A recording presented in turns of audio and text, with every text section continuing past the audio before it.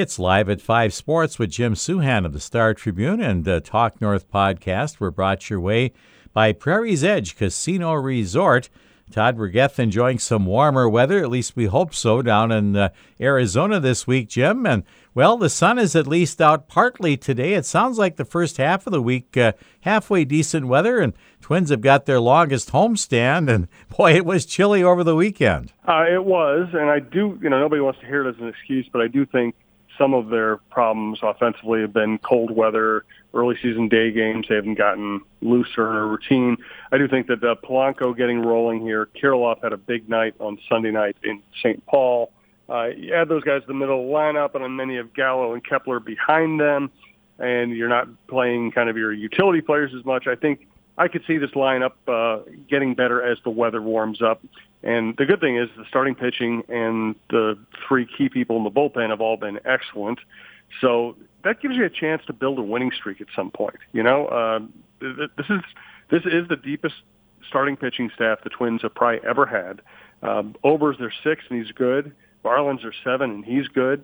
They're going to find out later today if Maeda can make his regular scheduled start or if he needs to go on the IL for a brief period after getting that his ankle bruised. But, this team, they're coming off a pretty mediocre week, but I still think the signs are pointing up. Yeah, I can't argue with you on that. And, Polanco maybe wasn't quite as sharp as he will be at second base, but like you said, he is swinging the bat, and that's certainly going to help their offense. Yeah, they need Correa and Buxton to get rolling, and I'm sure they will.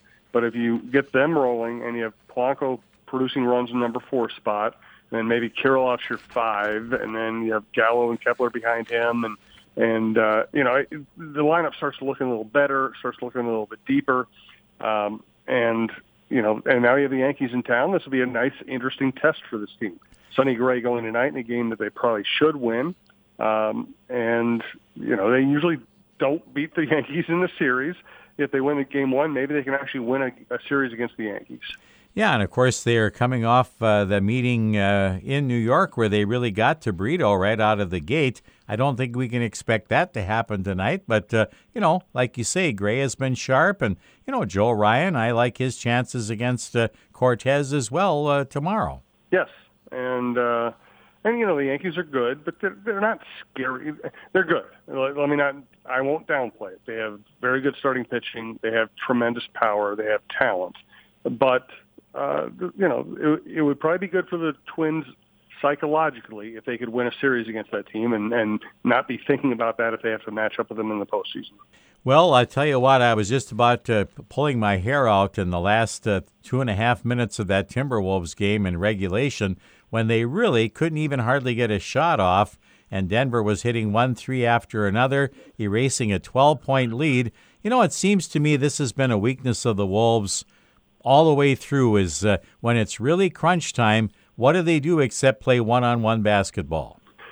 Yep, and that is I'm writing about that a little bit for tomorrow, too. The great thing about Anthony Edwards is he is a spectacular player at the age of 21. The difficult thing for the Wolves is that their best player is 21. And he is talented enough to get his shot anytime he wants. And sometimes he lets that lure himself into taking whatever shot he wants. And he admitted last night he took some bad shots.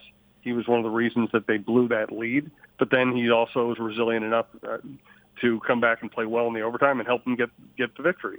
And listen, what he's doing, and there are a bunch of stats out there, 3-point shooting before the age of 22 in the playoffs, playoff scoring, 30-point games in the playoffs, 30 points, 5 rebound, 5 assists, 2 block, 2 steal games.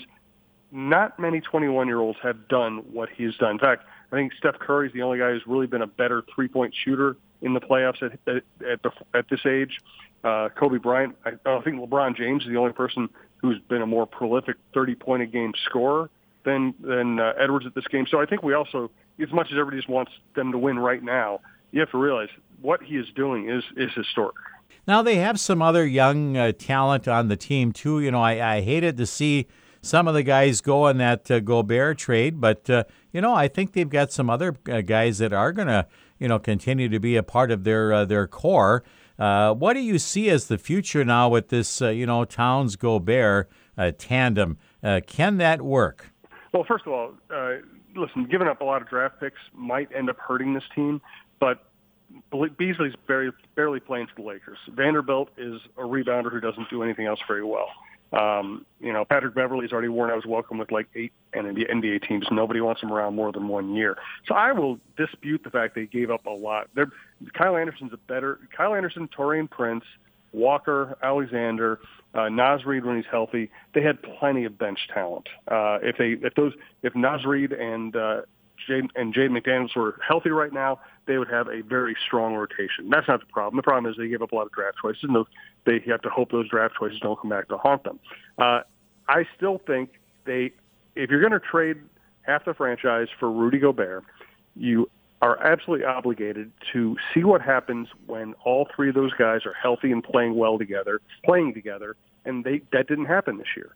Now, the last 2 games, those 3 guys have all played well, concurrently, and they almost won Game 3 and they won Game 4 against a superior opponent. So I know everybody's impatient. I know people don't like Towns. I know people don't like Gobert. They have to find out just how much that can work if they're all healthy at the beginning of a regular season. It just didn't happen this year. We kept hearing during the broadcast, at least the local one, about, turning Jokic into a scorer. Well, they certainly did last night, 43 points, but at least he didn't hurt him, by making a lot of really good passes to teammates. And it looked like Murray, that was by far his worst game of the series so far. Jokic was great, and listen, it might sound silly, but the fact that they made him work hard for his 43 points, and they weren't getting easy open 3-pointers like they did in previous games, kind of worked to a certain degree.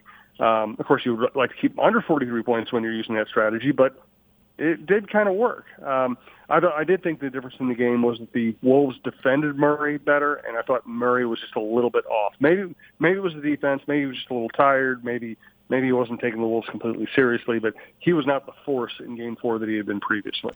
I'd forgot about the fact that I guess Tibbs was still the coach when they actually passed on Murray in the draft. Yep. And who did we end up getting that year? Chris Dunn. Oh. And listen, Tibbs is an excellent coach, and he's showing it right now. He should not have been a general manager.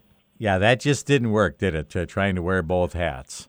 No, and it didn't work in the draft. It also didn't work with because he let Jimmy Butler talk him into thinking that Jimmy actually wanted to be here when that was never the case. Well, he's doing okay, like you said, with the Knicks right now. They, they're certainly in a good position. They haven't won it yet, but they're getting close. And, Milwaukee is struggling without their star. Now, it sounds like he possibly could come back tonight, but you really wonder how effective he'll be. Right, and it's a shame that he's out. He's a wonderful player. He's a great human being. He's a guy who stayed in a Midwest city instead of going to one of the big coastal teams when he could have gone into free agency. He's just such a, he and Jokic are 2 of the great figures in the league right now. And I hate seeing Giannis out right now. I really hope he can come back and be a factor. Right. Well, let's conclude with the Wild. Are they in any trouble at all now, squared at 2 apiece, after the first 4 games? Well, it's a 3-game series, and 2 of the 3 games are on the road. So I don't know how you can describe it any way you want. You can say it's going to be difficult. You can say they're in trouble. Listen, they're good enough to win this series, but they need more out of Kaprizov. He hasn't produced a point since the first period of this series. He had 2 chances last night to win or give the Wild a lead last night, and Oettinger, who's a great goalie, shut him down. But if you want to win playoff series against good teams, you have to beat good goalies, you have to beat good teams. Kaprizov has just not gotten it done as a scorer so far in this series. And again, it seems like, Dallas has just got a better power play than the Wild right now, too.